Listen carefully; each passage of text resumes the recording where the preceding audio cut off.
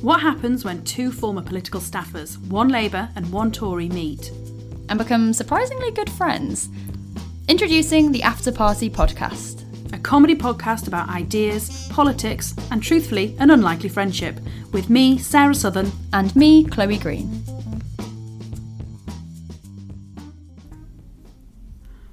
Well, welcome to the After Party, the first one.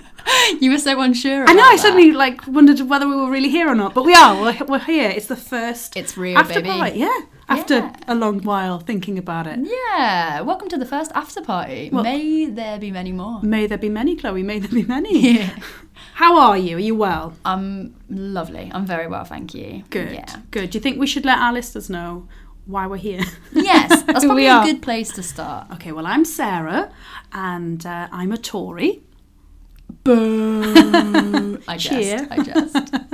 And you're... I'm Chloe, and I'm I bleed Labour. Bleed Labour. Crumbs. Yeah, well, I was going to say cut me open and I'd bleed red, but I think we all would. Yeah. That is how that I mean, works, cut isn't me it? and I bleed teeny tiny Margaret Thatcher's, but, I think that's an affliction I need to go to the doctors Each about. to their own, but I would speak to somebody about that.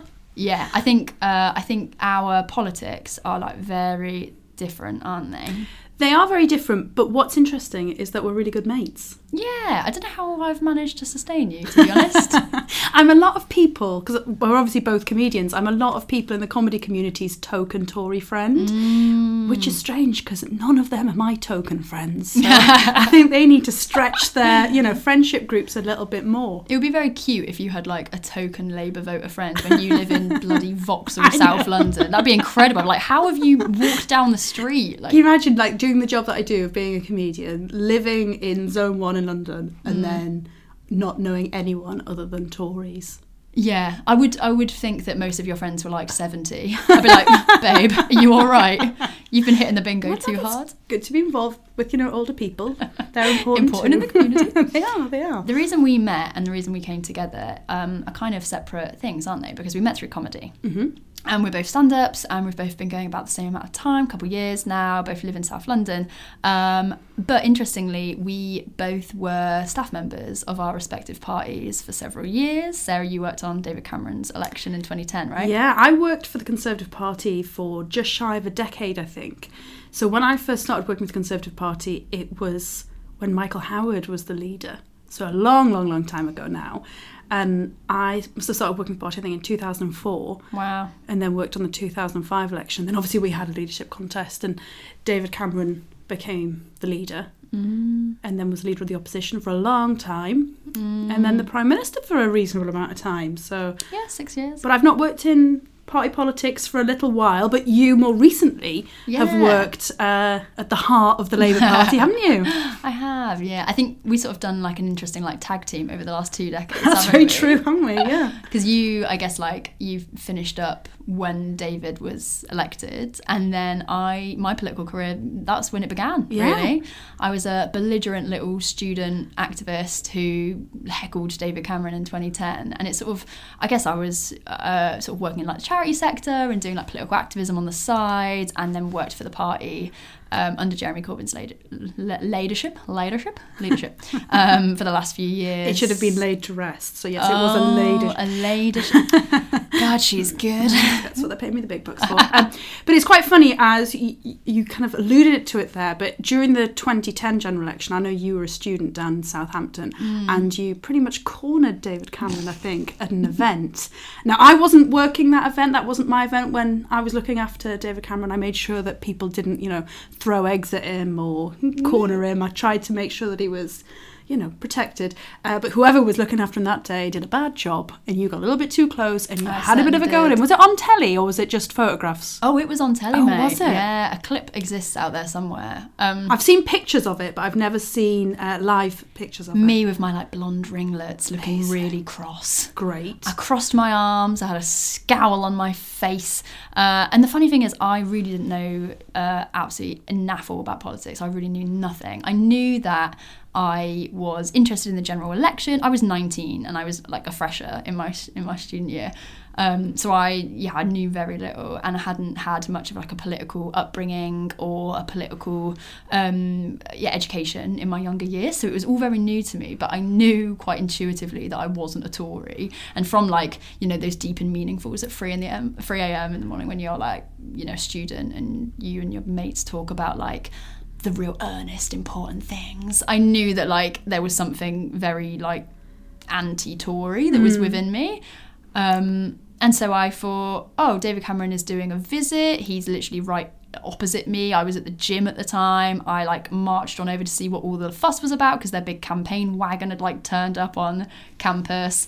And it was completely by chance that I got to the front of this sort of group of people, and he literally walked past me, brushed shoulders with me, and I said, what are you going to do about working class students, or something like that? Because I'd got to uni with a full grant and a full bursary, and I felt very protective of that and proud of that. And we just engaged with each other. We had a full-on couple-minute chat. This is what I do like about David Cameron, because I know that David Cameron's place in history, it's a murky one, isn't it? Might have a few issues, shall we say? Besmirched. But when I worked for David Cameron, I always really respected him, and working for him, truthfully, he was a good boss. But if people did approach him like that, he didn't fob them off. He often would listen, and he would have a debate with them and listen to their concerns. So I did always respect him for that. And also he is really clever. So therefore he would always know the issues that people were asking him about. It wasn't as though he was like, I don't know.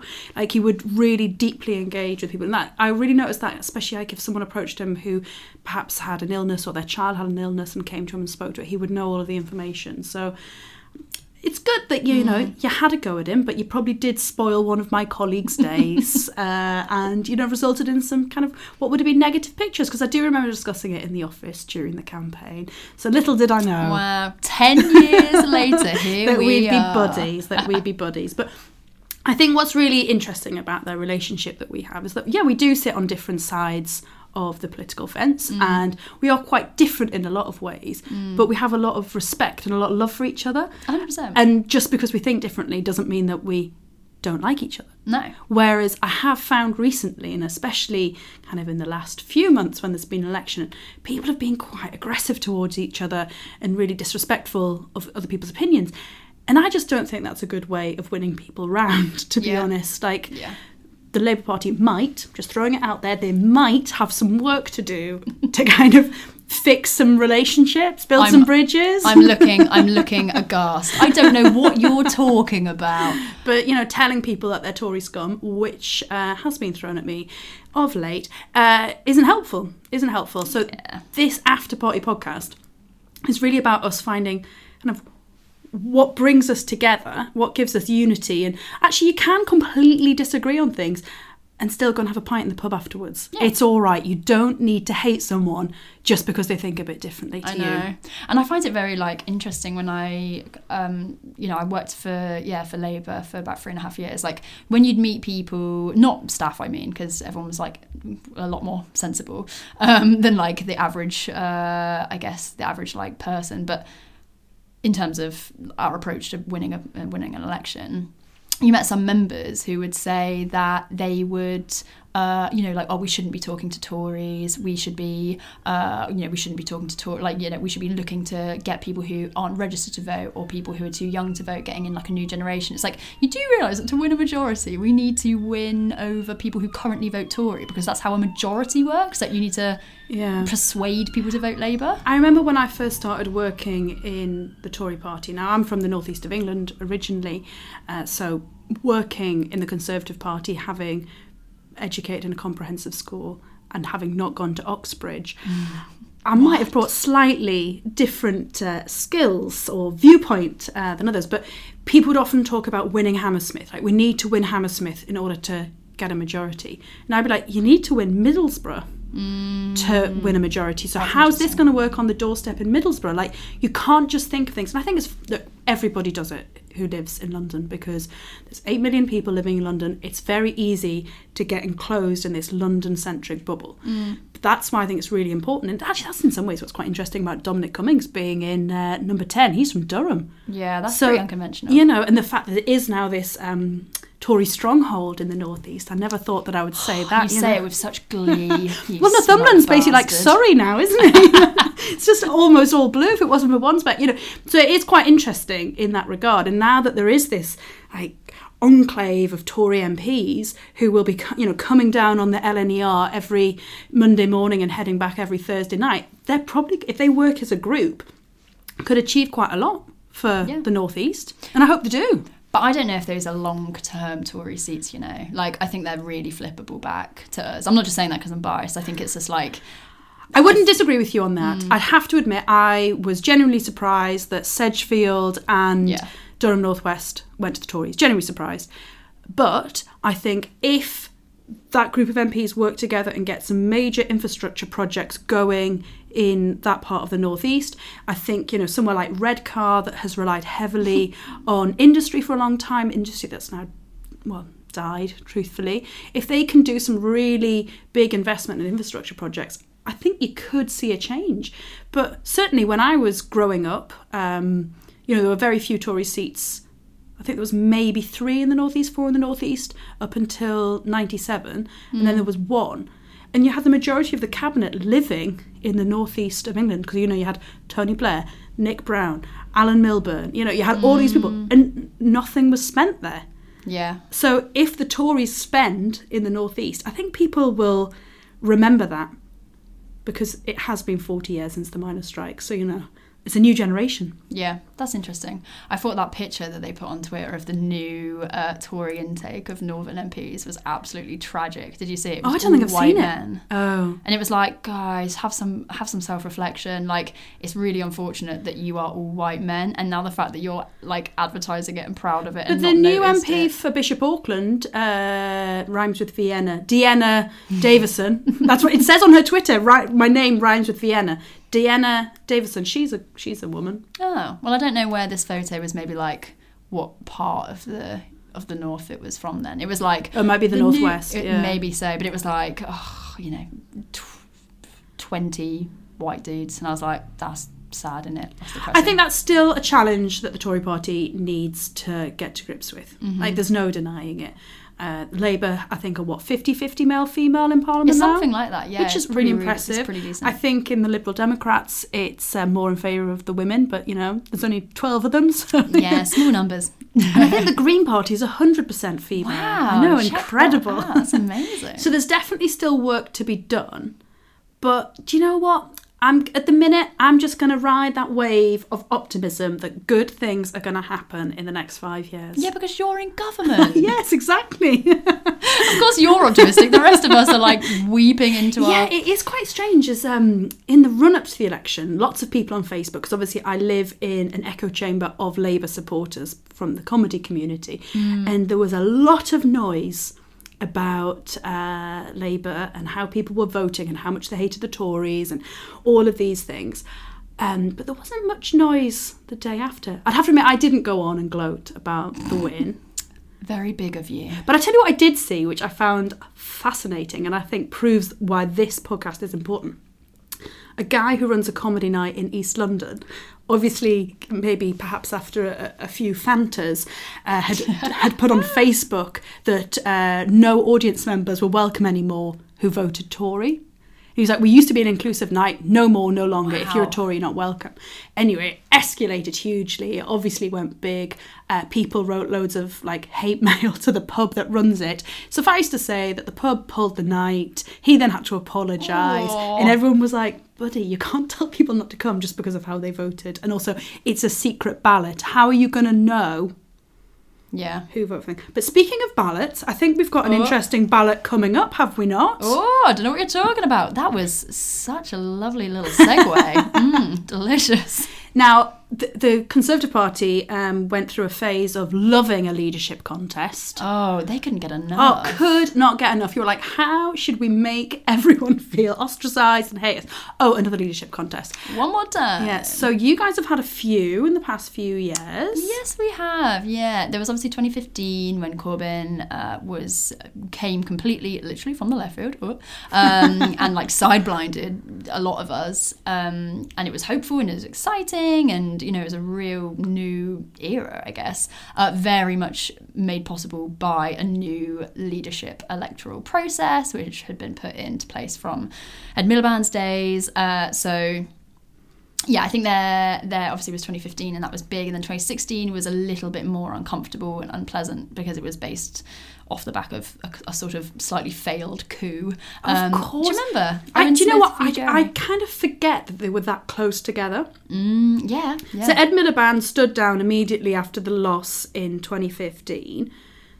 Corbyn wins that one. Mm-hmm. The following summer, everyone in the shadow cabinet resigns. Sort of, yeah. And then it forces another leadership contest. And it's like Owen Smith against him. Yeah. Corbyn wins big. Yeah, big time. We then go into the general election in 2017. Yeah. Corbyn, I think he won. I mean, it was a moral victory. Oh, Sarah. Right, that's it. You forget the detail. Yeah. Because, he is a 10 out of 10 leader. 10 out of 10. And then, obviously, can't fault the guy. Did he win the general election in 2019? Well, I mean, I'd say he was present but not involved. Right, okay. Because, losing... How many seats did Labour lose? Okay, shut up. Shut up. It still hurts. I bet it does. Maybe not getting the number of seats that one had hoped for normally results in a leader giving a speech the next day and saying it's time for someone else to do this. Instead, Corbyn comes on and says, I probably won't contest the next general election, but doesn't say he's resigning. Yes. So we're now in a place, because we have sort of moved, thankfully, from that position, which was murky, to say the least. We have moved into a place where we're having a leadership contest right now. We are in the thick of it. We are in the midst of this moment. And I think as it currently stands, we've got 4 people who have got enough MP nominations. The way it works with leadership, Labour leadership. Too many L's, man. Too many L's. Isn't it? Labour leadership election. The way it works is that the Parliamentary Labour Party, which is the MPs who represent Labour. And MEPs, all 10 of them. And MEPs. I always forget about those, don't I? Most people do. Yeah. I think that might have been a problem, wasn't it? Yeah. So Labour MPs and MEPs get to nominate their favoured, whatever, candidate to be the leader, and they need to get, I think it's 10%. I think they need to get 10% of that number of people, which is what now, 100 and... It must be about 200 odd, because I think you need to get 22 names in order to get to the next bit. God, I should really know, shouldn't I? I think Labour have got... I think it's 201, or 203. Like, because the Tories have got 365, because it's like one a day. Yes, all right. God, still hurts. I think we had something like 260 and we lost 59 right. Or something. We're probably just over the 200 mark. You see, since I've not worked at the party for 6 months, I've forgotten everything. Isn't it weird? From my mind. I remember I used to know all the parliamentary candidates, all of the seats, which were target seats, which were swing seats, which seats were under threat. Now, because there's been and also because so many established MPs stood down in 2019, I'm having to really relearn them. I say relearn them, I'm probably not going to. But, it is a whole new generation of people. Yeah. But I tell you, the greatest thing about working for a political party, though, just before we continue talking about the leadership contest, is your knowledge of transport systems in the UK becomes impeccable. Because you really have to know how to get politicians around. So, people are often like, I'm from this really weird town. I'm like, exactly that. And often I'll know the parliament. Done a visit there, done a school there, done youth club. Yeah. Like, you've got a really interesting youth club. Leisure like a climbing wall, yeah. Or you've got this really interesting, workspace and that does charity. So we're expecting the 4 candidates, who are Lisa Nandy, Jess Phillips, Rebecca Long-Bailey and Keir Starmer. But there's more potentially to come. Yeah. It's just that those are the 4 who've currently got above the threshold to be put through to the next round. And the next round is where constituency Labour parties, which is you live in constituency, say Camberwell and Peckham, which means that Camberwell and Peckham's Labour Party, the little branch of it, they vote on who they want to get through to the next round, and they need to get X% of constituency Labour parties and also affiliated socialist societies, which is like unions and the Fabians, the Jewish Labour Network, etc. They need to vote on their preference, which is like done by a ballot of their membership. They need to vote, and then there's another threshold for that. So you basically got to jump through 2 rungs before you even get to the membership vote. Because for the Tories, what they do is there's a number of rounds of the MPs until it gets to 2 people, then it goes to the members. Yeah.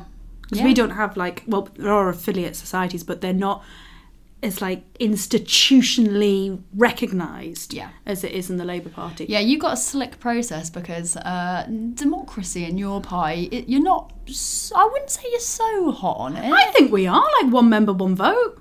Whereas and you've got no bloody members, so... I don't know how many members there are at the minute.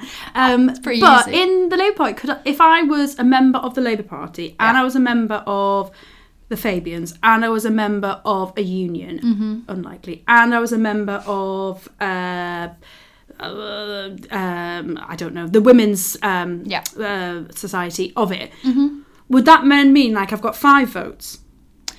Yes, but all of those votes aren't equal. So if you voted in your, you're a member of the Fabian Society, right? Which is an affiliated Labour organisation. If you voted in the Fabians, it would only be the winner of the whole of the Fabian process who would then be the person who would get a nomination. So your vote in the Fabians is not equal to your vote as a member. Do you see what I mean? Because it's still so small scale. You'd still need to...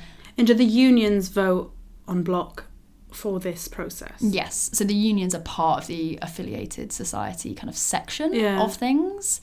And then once those people... And it's usually that, say you get the 4 candidates that we've currently got through, as you laid out, they've probably already got, volunteers or staffers or whatever, making sure that they've got the right amount of votes in constituency Labour parties or socialist societies or unions or whatever lined up and ready so that they sail through to the next round, because it would be quite unconventional to get the backing of MPs but not then get the backing of constituency Labour parties who should sort of mirror, in a lot of instances, will sort of mirror their own MP's opinion, if that makes sense. I have signed up for Jess Phillips's campaign emails, so I receive those. So you're finding out all the inside goss? Well, not really, but they're just saying this is what's happening.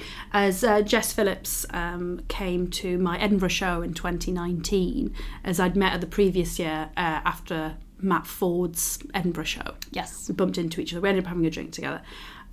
And she very kindly came to my show this year and tweeted about it, and it was so funny to see, well, not funny because it's quite awful, but the abuse that she was then sent because she'd gone to see a Tory show. I mean, the after party ethos goes against that, doesn't it? Yeah, we should, if anything, dear listeners, I'm just here to find out what the other half are doing. I'm just trying to get the inside scoop. That's what it is. This is a real, keep your enemies closer kind of situation. Is it? It's a shame I'm such a moderate Tory, though, isn't it? Yeah, it is. I can introduce you to someone sort of further to the right if you wish. Oh, please, can't wait. Please. Oh, my. So we are having a leadership election. We are in the midst of it. And we've got 4 candidates so far, but hey, you never know by the time this comes out. It could be 5, it could be 6. We're just waiting for other people to see if they get the right amount of nominations to be put forth. But I think it's a really, honestly, it's the first time for a while I've been really excited about the internal machinations of the Labour Party, because usually it's horrible hellfire. I think that this is a really good time. I'm a true believer in democracy, and I'm a true believer in a strong opposition. Oh, yeah. I want to see the right candidate who can kind of whip the Labour Party to where it needs to be. Mm-hmm. You want to see the right candidate. Correct. But no, I think if you look at what Blair did in the 90s in putting the Labour Party into an incredibly electable position, he won 3 elections in a row. Mm-hmm.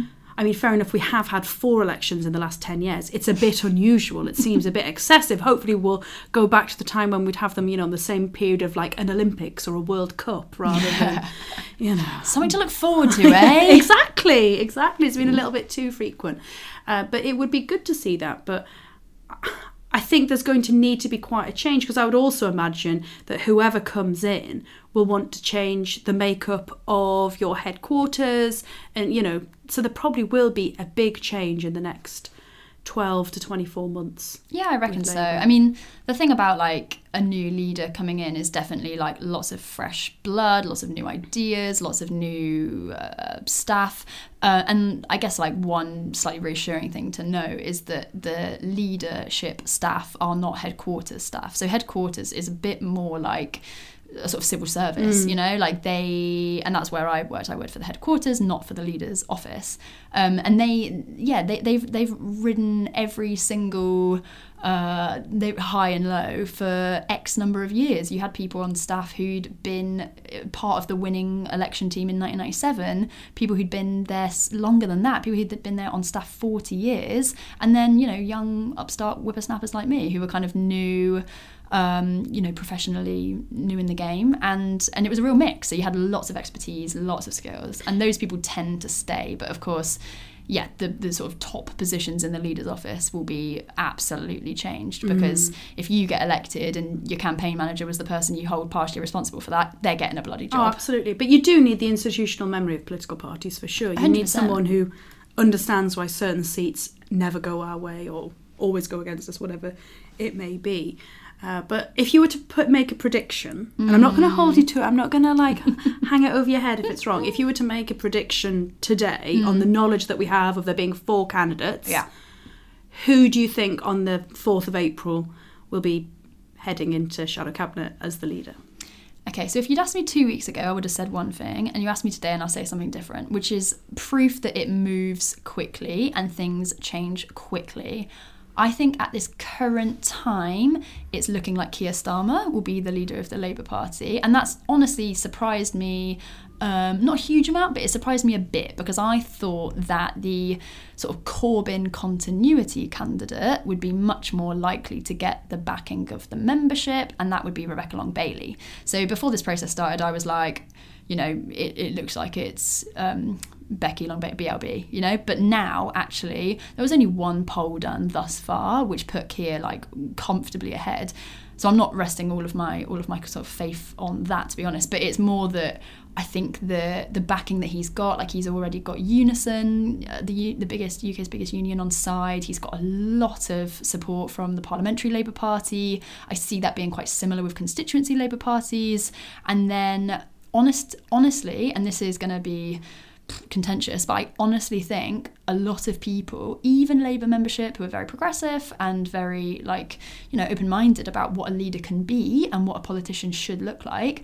I think we're still probably in a place where a man in a suit looks the part more than women do, and I really deeply regret that. I really regret that we're still in that place. I think Keir has a very strong commanding presence. It's all gendered, isn't it? This is very gendered language. Yeah, but also he has had a job that pushes him to that, because he was the Brexit secretary, Shadow. Well, I was going to say prior to that, though, in his working life before he became an MP, he was the chief prosecutions person. Oh God, I mean, I literally want to say big cheese for prosecutions, but I know that's not the actual title. I think we can call him that. Yeah, and he was knighted for that role, so he's done a job. He's 58.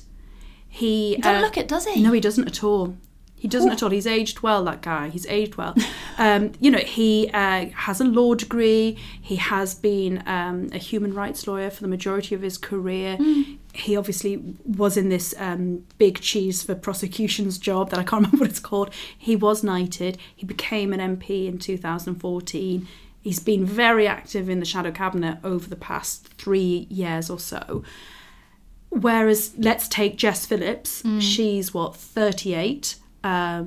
She's obviously worked very much in domestic abuse charities in the West Midlands, is very focused on the West Midlands, and I think as much as she's a grafter and she's a campaigner, one of the reasons she perhaps doesn't have the gravitas compared to someone who has been a barrister for a long time, it's a shame, really, because I think having someone different would be great. But as you say, we're so programmed to accepting that someone who's had that kind of job, that kind of education, that kind of style, for want of a better phrase, is who we'd all opt for. Yeah. And I'm not going to say whether or not, I'm happy about that specifically being Keir. Do you know what I mean? I don't have a particular judgment on whether this is like a good thing because I love Keir and I want him to be the leader or otherwise. It's just my opinion regardless. Like, I feel it's just a bit disappointing to think that it's likely that we'll choose a man over 3, 4, 5 women candidates. Having said that, maybe he's the best candidate. Maybe he's the right choice, and that would be true whether there were other men in the race or other women in the race. I don't know. No, I agree with that, and I would join in that prediction that it probably will be Keir Starmer. But imagine in 2 weeks though, if it's like somebody else. I know, comes in. We're like Lisa Nandy. It's going to be her. Yeah. Be like, Keir who? Yeah. Well, it's going to be watching brief for us on After Party as to who is going to be the new Labour leader, because it's keeping us on tenterhooks. For sure. Now, Chloe, we're going to be wrapping up soon, so I need to know, what exciting plans have you got for the week ahead, and also what nice things do you think someone on the right will be doing for the world this week? Oof. So me and Sarah decided that we're going to have a segment, or like try to have a chat each time about somebody from another political party that we admire. So it's not just her randomly asking me, "Oh, do you love a Tory, Chloe? Do you bloody love a Tory?" Just taunting me. Yeah. It's just us trying to like remember that people do nice things on both sides. And they sure do. I am actually going to be a bit of a coward. I'm going to choose a Lib Dem this week. I can't go full Tory just yet. Just go semi-Tory. Like a rare beast, the Lib Dems. A rare beast. Who? The Lib Dem. I would say that I really admire, and I'm pleased about what Layla Moran did in the last week, which was she was, hounded by some very belligerent journalists about her sexuality, and they were going to out her. They threatened to out her. That's appalling. Which is revolting. So she basically came out on her own terms and said, you know what, yes, I am in a relationship with a woman and I'm extremely happy and we're very settled and we're happy together, and I'm not a lesbian, I'm pansexual, because I date people not necessarily based on their sex or gender. I'm attracted to sort of people for people. And oh my god, the backlash, people just being like, pansexual, what's that mean, you absolutely love kitchenware? It's like, yeah, I've not heard that one before. I haven't heard that one have before. Have you not? Did that tickle you there? I did actually. Oh wow. Yeah, I mean, because it's so silly. It's so bloody silly. But I think like what she did was like, she came out kind of all guns blazing, really. Like, she wrote really brilliant articles. She was in some Pink News content, and I really appreciate Pink News kind of like giving her that platform to like share that. And regardless of her politics, I think if you're being hounded by several journalists about being outed, shame on them. I was hoping that she outed them, to be honest. She was very graceful. Who cares? That's what I don't understand. Like, who cares? What does it matter? People were saying, love who you want to love. It doesn't matter. People were saying that she was an attention seeker, that the whole thing had been like a sort of stunt to up her publicity. And it's like, as a queer person myself, I can absolutely promise you, nobody pretends to be queer if they don't have to, or if they aren't genuinely queer, because it's not necessarily a good time. Like, the amount of like abuse and nastiness you get on basis of being pan or bi or lesbian or gay or whatever, or trans or queer, it's not a good time. Like, she's not attention seeking. No, that is everybody her truth. Just live their life that they want to live, and everybody respect it. Yeah, I'm on board. I just can't bear people caring about what people get up to in their bedroom or in their privacy of their own homes. Just crack on. Or in the street. I don't mind, whatever you want. Well, quite nothing better than a bit of a cheeky snog walking through the park. Tell me about yours. Have you got one? I need to think about this, actually. I feel as though, because Parliament's only been back a week, there hasn't been many opportunities for people to do lots of nice things. But I did read of a Labour MP, I can't remember his name, who has said that he will loan his MP's vote to a candidate who maybe doesn't have enough. What's his name? Alex Sobel. Oh, Alex Sobel. So he's said that he will do that, which I think is very nice, but I do have a fear. I do have a slight fear. As much as I think it's a good thing to do, I have a slight fear, which is Margaret Hodge did that for Jeremy Corbyn. she gave him the final name so that he could be on the ballot. And yes, it opened up the debate, but it opened up the debate so much it went bad. So Yeah. Was that Margaret Beckett, not Margaret that's Hodge? sorry, that is who I meant. Yeah. I was picturing Margaret Beckett in my head, but I said Margaret Hodge.